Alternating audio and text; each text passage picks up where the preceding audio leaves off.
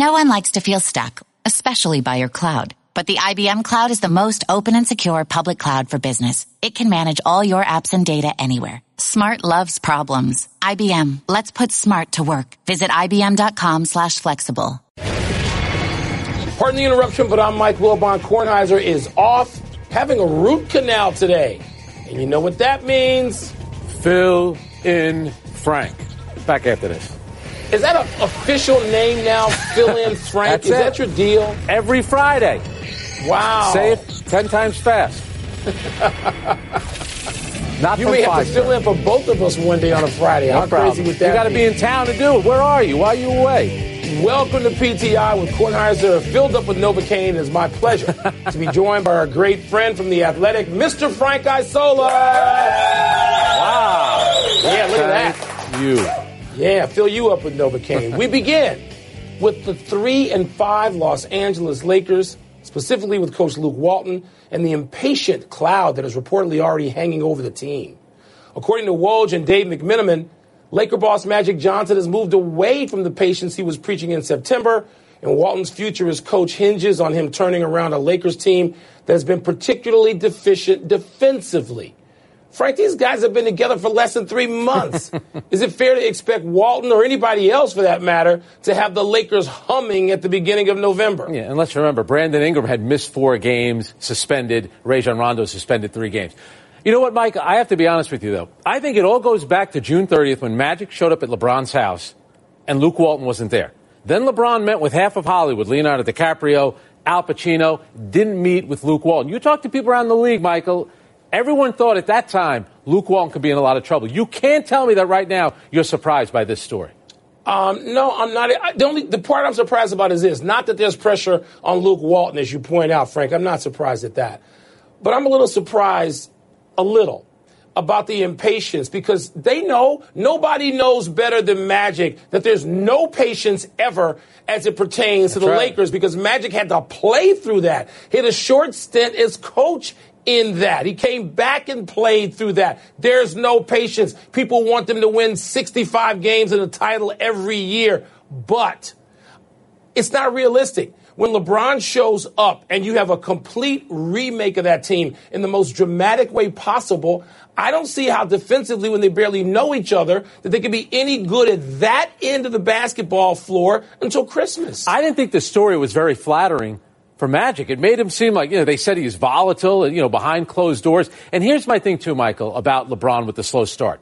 When you talk about getting off to a slow start when you're playing for Miami or when he went back to Cleveland, think about the teammates he's had. He does not have that kind of defined second superstar playing alongside. I think that's one of the biggest problems. And you knew they were going to get off to a slow start. You're in the Western Conference. What did you expect? You're in the Western Conference, which I think, Frank, is even better than we all anticipated. And those guys have to sort of emerge. We've seen Kuzma up and down. We've seen Ingram, a lot of down. So they got to figure out what they got. And you don't do it by November 3rd or whatever this is. All right, really quickly. If they were to do something with Luke, Brian Shaw, former Laker, former NBA head coach, he's on the bench. You promote him? You're going to bring Derek Fisher in? What are you going to do? My mind goes to Brian Shaw. You're going to say T. Lue? You know there are going to be some people out there that say T. Lue as well. Yeah. All right. The Lakers are in trouble, but let's get to a real train wreck. And if it isn't rock bottom for John Gruden and the Raiders, it has to be pretty close. On Thursday, the 49ers humiliated the Silver and Black 34-3 behind Nick Mullins. Not Chris Mullen, Mike. Nick Mullins, who became the first Niners quarterback to throw 3 touchdown passes in his debut. All right, Michael, what's the biggest story? The impressive performance of Nick Mullins or the terrible performance of the Raiders? I got to say, Frank, because I was watching that unfold last night, I kept looking at the Raiders to see if there were signs of having quit. And there are 49ers players that were quoted as being on the field with them thinking, they quit and they quit early. They weren't pursuing. They weren't doing anything at full speed. I thought in real time it was the worst I've ever seen the Raiders look in my entire life of watching pro football. Can't imagine the Raiders looking this bad. And I don't know what gets them turned around. Don't tell me you just pile up a bunch of draft picks and they're automatically going to respond sooner or later. I'm not buying that. Let's give you a couple of things about Nick Mullins. Who am I? undrafted free agent out of Southern Miss, broke all of Brett Favre's passing records there, by the way. He becomes only Fran Tarkenton, Jim Kelly, and Nick Mullins, the only quarterbacks in their pro debut to throw for at least 250 yards, 3 TDs, no interceptions. All right, that's the story. Flawless. He was flawless. Unbelievable. Not even Joe Montana did that. But to me, this is about the Raiders. I'm going to say this about Oakland. You and I, we remember the Raiders, Ken Stabler, the pass to Clarence Davis, Dave Casper, and, in Baltimore catching the pass in overtime. Marcus Allen, Jim Plunkett, even Rich Gannon. Here's what kills me about the Raiders. Everyone talks about this franchise. Just because you say commitment to excellence doesn't mean you've actually lived by that. Doesn't mean it's there. They haven't won a playoff game since 2003. They've only made the playoffs once since then. But, Frank, it's the promise of it. Once you do it 100 years ago, I guess people believe. They believe in Las Vegas. Are they still building that stadium, or they stopped construction on that part? I think they're pouring the concrete as we speak, Michael. How about that? Unbelievable how bad they are. Complete mess. Let's go from the ridiculous to the sublime, Frank. Alabama versus LSU is a little more than 24 hours away. And while PTI is usually loath to have a pregame soundbite from a coach, particularly this coach, we need to hear what Nick Saban said when asked if his team would elect to kick or defer if they win tomorrow's coin toss. Well, to be honest with you, I hope we elect to kick ass is what I hope we do. But Frank, you think Alabama's going to do that? Well, it's going to be a tough game. They are a 14-point favorite, however. I think, to me, this is Nick Saban, and it goes kind of in the Pat Riley playbook, Bill Parcells, even your guy Michael Jordan, coming up with things to motivate you. He knows he has a great team. We know it. His players do. So he's got to come up with some motivation going into a place like Death Valley. And we do know this. Even if they lose, they'll probably still make the playoff anyway. It's just a way to motivate a young group of players who everyone, including you, keep telling them how great they are. I don't disagree with that, Frank, but I wonder what it might do to LSU. I mean, you look at this. I look, and I understand that Saban's moves are all calculated. It's like Belichick. I mean, he knew exactly what he was doing. There was a pause as he was considering saying it. You knew he might say it when he walked in the room. He thought he might say something like that. And he paused just to have an effect, and he did it, and it's great for the hype. But if I'm LSU, and I have the pride and the history that I have in my school, and I come out in that stadium, which I think is the most difficult place for an opposing team to play in America, then I'm going to be motivated just as much by what Nick Saban said as his tie. Are you picking LSU to win this game? If I had to pick, and I'm not a gambler, I'd go 50.5% for LSU. Yeah. Narrowly. What about you? I think Alabama's going to win. A couple of things about Alabama. They have scored at least 50 points in 6 of their 8 games. This is what I love, too. Everyone talks about the young quarterback, Tua. He walked on to the national championship game at halftime. No nerves. And they were losing. No nerves. So him going into Death Valley, I get it. It's on the road. But this kid has 25 touchdowns, 0 interceptions. He's the runaway Heisman winner so far. This is why we play the games. One thing I loved about covering college sports, even more than pro sports, was the possibility of the upset. Yeah. And I think there's a real possibility of one in Baton Rouge. It's the game of the century until next week's game of the century. All right, Kyrie Irving is playing like the Kyrie of old since getting that fresh haircut a few days ago, and suddenly the Boston Celtics, they look like the best team in the East. Boston beat the previously unbeaten Milwaukee Bucks on Thursday by making a franchise record 24 three-pointers. That's one shy of the NBA record that Cleveland set last year. Kyrie had 6 of them, scored 28 points. After a 2-2 start, Boston has now won 4 straight. So, Michael, do you think they've turned the corner? Not yet. And they don't need to turn the corner. They don't even want to turn the corner until like February 1st.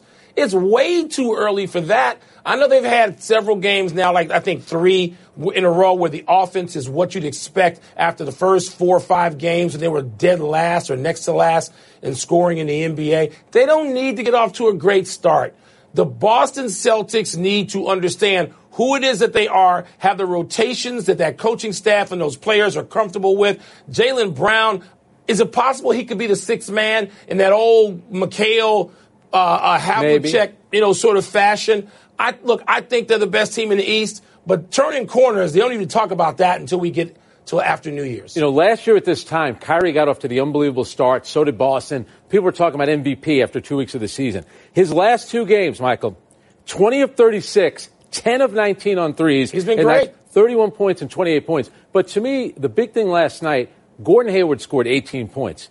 That's the most he's scored since May of 2017. Obviously, he didn't play last season. When Gordon Hayward hit those early shots, that's when we got a glimpse of what the Celtics are really going to look like. But he's talked about still feeling some soreness, and you can tell the confidence isn't there just yet. So I'm willing to hold off on Gordon Hayward and the Celtics until probably Game 41. We know they're one of the top 3 teams in the East. Absolutely. And I'll tell you another team who's top 3. I'm putting Milwaukee ahead of Philadelphia in the Eastern Conference. They're better than the Philadelphia 76ers. Look, the 2 teams I thought would take a little backslide were the Sixers and the Rockets. And that's what it's looked like so far. And listen, if Antetokounmpo, I don't know if you can continue this all season. If he does continue it all season, he is at the top line of the MVP race. But I put Kawhi ahead of him. And here's my thing, too, about Antetokounmpo. Needs to become a little bit better at closing out games. Missed a big free throw, missed a shot close to the rim. Those are the plays you're going to have to start making. But he's going to be an MVP sooner than later. All right, we're going to take a break. We're coming up. Will unbeaten Notre Dame go down tomorrow in Evanston? Where? We're going to ask David Pollack. We'll also ask him whether Benny Snell and Kentucky, the football team I'm talking about, should be the underdog at home against Georgia. Big games in Evanston and Lexington. Are you kidding me? Give me some A-list names in Evanston tomorrow besides you. Maybe Julia Louis-Dreyfus. Ever been knocked down? You know, suffered a setback, fired, left out. It happens. It happened to Mike Bloomberg. Middle-class kid, worked his way through college, got a job, started a family. Boom. Fired at 39. What did Mike do? What a lot of us do. He got back up, dove back in. He had an idea. Design a new computer able to crunch data and process information in a unique way. He built it, he sold it, he built more, he sold more. He built a team, he built a company, created 20,000 jobs. Bloomberg is a doer. This is Michael Douglas. I played a president in movies. This is real world. This is our world. Mike Bloomberg has what it takes to win. Unite the country, find some common ground between Democrats and Republicans, and then lead the way a leader should. Mike will get it done. I'm Mike Bloomberg, candidate for president, and I approve this message. Paid for by Mike Bloomberg 2020. It's the biggest college football weekend of the year, so we need to bring in our good friend, College Game Day analyst, David Pollack, down in the Bayou. And we're going to start, of course, David, with that game. Number 1 Alabama traveling to number 3 LSU. Alabama favored by 14, which is a lot. Do you see a runaway? I mean, do you see an Alabama beatdown tomorrow night? Favored by 14 on the road in one of the toughest atmospheres in the country against the number 3 team in the nation. But besides that, Alabama's not any good. I mean, I think that is a great indication of how dominant Alabama is. And listen, it doesn't get any easier for LSU either. Devin White, I think their best defensive football player, suspended for the first half. So listen, when it boils down to it and we start looking, LSU's offense is somewhat balanced but not dynamic at all. Alabama's offense is getting everything they want. Obviously, LSU's defense is great. In a world that we think about it, can LSU get over 21? Maybe, but they're going to hover around that point. Can you hold Alabama under 27, under 28? I don't think so. Their scoring average in the first quarter is 21 alone, so it's best first best. You know, one of the best offenses versus one of the best defenses, but Alabama and Tua, until otherwise, they haven't been beaten. He hasn't thrown an interception. We'll have to roll with the time. All right, David, I'm going to bite on this one. Let's say best case scenario for LSU, they win the game down in Baton Rouge. What happens to Alabama? Okay. You still expect them to be in the playoff, even if they lose tomorrow night? Yeah, I actually think it might make it even easier. It might be a scenario where it was last year, where Alabama was sitting out and Auburn had to go play Georgia in the SEC championship game, and then Alabama still got in the national championship running and took care of Clemson, then took care of Georgia to be a national champion. I think the committee has shown you one thing so far. The eye test is bigger than it's been in years past. At this point last year, Georgia was number 1 because of their resume. The teams that were ranked above other people that you might have thought was better because of resume. Right now, they're looking at Alabama. They're saying they haven't played much of anything so far. They're the best team in the country, and they got them at 1. I think all those people that are out there going, I can't wait to see Bama lose, you might want to pump the brakes, because if you're trying to get your team in the college football playoff, if they're a one-loss team, LSU now might be taking that other spot, and they might be getting a spot too. So that might hold you out of the dance. So I think the cheering against Alabama this week, I think you might want to pump the brakes if you're one of those teams that are trying to get in. Let's look at another big SEC matchup. Number 6, Georgia at number 9, Kentucky. Just at Kentucky and calling it a big matchup is not something we have. David, people down there in Lexington are saying, oh, we're no longer a basketball school, which I would doubt and dispute. Yep. But they're also saying we're not an underdog. Do you not see Kentucky as an underdog tomorrow? Oh, no, they're an underdog. They're at home, obviously, so that gives them a really good chance to win. And listen, if you're not watching Kentucky's defense, they're the only team in the country who hasn't given up over 20 points in a ball game. Joe Allen is the best edge defender in college football. He rushes the passer like a maniac, absolutely dynamic. There's other guys, too, on this defense across the board that can get after the passer. They got a good secondary. Their defense is going to give you all you can handle. And listen, here's the thing with Kentucky. If you're watching Kentucky, you buy into Snell. You absolutely, Benny Snell, one of the best backs in the country. He's tough. He's dynamic. They want to run the football.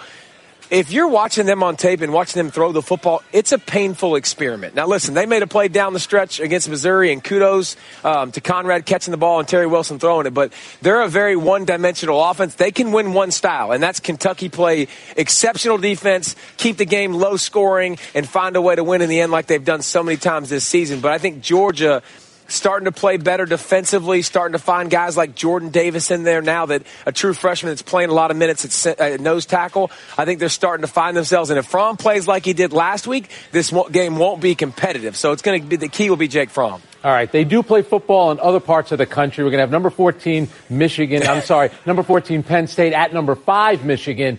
David, you see a scenario where Michigan can potentially play their way into the top 4. Absolutely. Michigan runs the table. They're in the top 4, and it starts this week in a good situation for them. And I say that because Penn State has had one game after another, tough games now, physical games. Michigan coming off a bye, probably as healthy as they've been. That defense is legit for Michigan, is so good. I think Penn State can keep this close. If you remember this game a year ago, it was a beatdown, and Penn State's offense was humming like crazy. Michigan couldn't get anything going. I think if McSorley's healthy, the way they run the football with the quarterback, they can get that advantage and have some plays. If you go back to the Michigan game, Michigan struggled mightily with Brandon Winbush as a quarterback. Trace McSorley, same type of ability to make you miss and make big plays running. He's just a better thrower of the football. So I think you're looking for, if Penn State's going to win, they're going to have to score some points. But I think Penn State's just ran a terrible gauntlet right now, and Michigan rested. This is their chance. Michigan, can we believe in you? I mean, we've seen them every single year. A lot of hype the last couple years. Hadn't been able to beat their rival. Already took care of Michigan State. Can they take care of Penn State and Ohio State? If they do, I think they'll be in the college football playoff. David, I'm sitting about 9 miles from the only place I want to be tomorrow on Big College Football Saturday, and that's close to Evanston, Illinois, where Northwestern is going to host on campus Notre Dame. Any part of you smelling upset? Yes, I am with you. I am believing, and it's not just because I'm on your show, and this is, one of the greatest shows there is. That's not the only reason why. I think Northwestern's shown you that they can play with Michigan. They blow a 17-0 lead against Michigan. They've beaten Wisconsin. Clayton Thorson looks healthier to me. You know what else, Mike? And you're following this. They're actually protecting his butt now. For goodness sakes, he was getting the crud kicked at him the first part of the season. Now they're starting to give him a little bit of protection. Last week, Bowers got over 100 yards, running the football a little bit more effectively. I think their defense is physical enough to give Notre Dame some fits. And here's the thing with Notre Dame. I believe in Notre Dame. I think they're a really good team. I don't think they're a great team yet. Last week, what did they do? All the way across the country to San Diego. Now they got to go on the road again. That body clock, a lot of believers. I think Northwestern can keep it close. Can they make enough plays? Somehow, some way. It hadn't been pretty against Wisconsin and others, but they found a way to win ball games, and Clayton Thorson has made big plays. You could tell he's healthier now towards the later part of the mid part of the season. He is healthier indeed. And by the way, we've beaten Notre Dame twice in a row, including South Bend. Thank you, David. We appreciate it. Have fun in Baton Rouge tomorrow. Appreciate it, guys. Always good to be on. Thanks, David. College Game Day starts tomorrow at 9 Eastern on ESPN. Let's take one last break, but still to come. Are the Saints the team that will hand the Rams their first loss? And could the Cleveland Indians really trade Corey Kluber? Indians making big moves. You told me to come to Washington, or else I would be there. Where's your purple? Tomorrow. Pardon the interruption is brought to you by Geico. 15 minutes could save you 15% or more on car insurance. Time to get happy, people. Happy 66th birthday, Scott Boras. He's been the most powerful player representative in baseball for decades. He manages nearly $2 billion worth of active MLB contracts. Since 2013, Forbes magazine has named Boras the most powerful sports agent in the world. And if you think Boras is resting on his laurels, consider he represents Bryce Harper, probably the most sought-after free agent this offseason. You know, Yankees owner Hal Steinbrenner said they need to win the division. I think that means Bryce Harper. In pinstripes, baby. Happy anniversary, Byron Leftwich. I know you people think I'm going to cite the Cubs for winning the World Series 2 years ago today. Wrong. On this day 16 years ago, while playing at Marshall, his lineman carried him to the line of scrimmage so he could continue to play on a broken shin in an attempt to rally the team against Akron.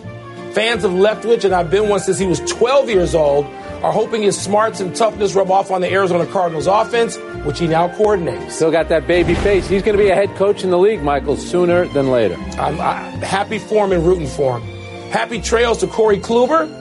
Buster Olney is reporting that the Indians will keep shortstop Francisco Lindor and MVP candidate Jose Ramirez, but will listen to trade offers for some of their other vets, including Kluber. Frank, Cleveland has averaged 96 wins over the past 3 seasons, and we're in extras of Game 7 of the World Series just 2 years ago. Do you get this? No, I don't understand it. You need pitching. They need to resign him. One omission, Clayton Kershaw is going to get 1 extra year with the Dodgers, bringing it to a total of 3 years, $93 million. That's a good deal, right, Frank? Absolutely. I think for 3 years, it's worth keeping him for 3, not 4, Running not 5. out of the show, we got to get to the big finish. Kevin Love had surgery on his toe. His status will be updated in 6 weeks. Your thoughts? We may not see Kevin Love again this season. The Cubs picked up Cole Hamels' $20 million option. What do you expect from him next season? 15 wins. Joel Embiid had 41-13 in the win over the Clips. Is that significant? Yeah, it was also significant. They were chanting MVP. Timberwolves Warriors tonight. What do you got? A big game from Jimmy Butler and Derrick Rose. Flashback. There you go. Last one, Rams, Saints, Packers, Patriots this weekend. Who you taking? The home team, Saints, Patriots. It's a big weekend of football, Absolutely. Frank. Big Sunday night game. We're out of time. Thanks for watching. I'm Frank Isola. And I'm Mike Wilbon. Have a great weekend, knuckleheads. You can get the podcast on the ESPN app or Apple Podcast. Northwestern 28.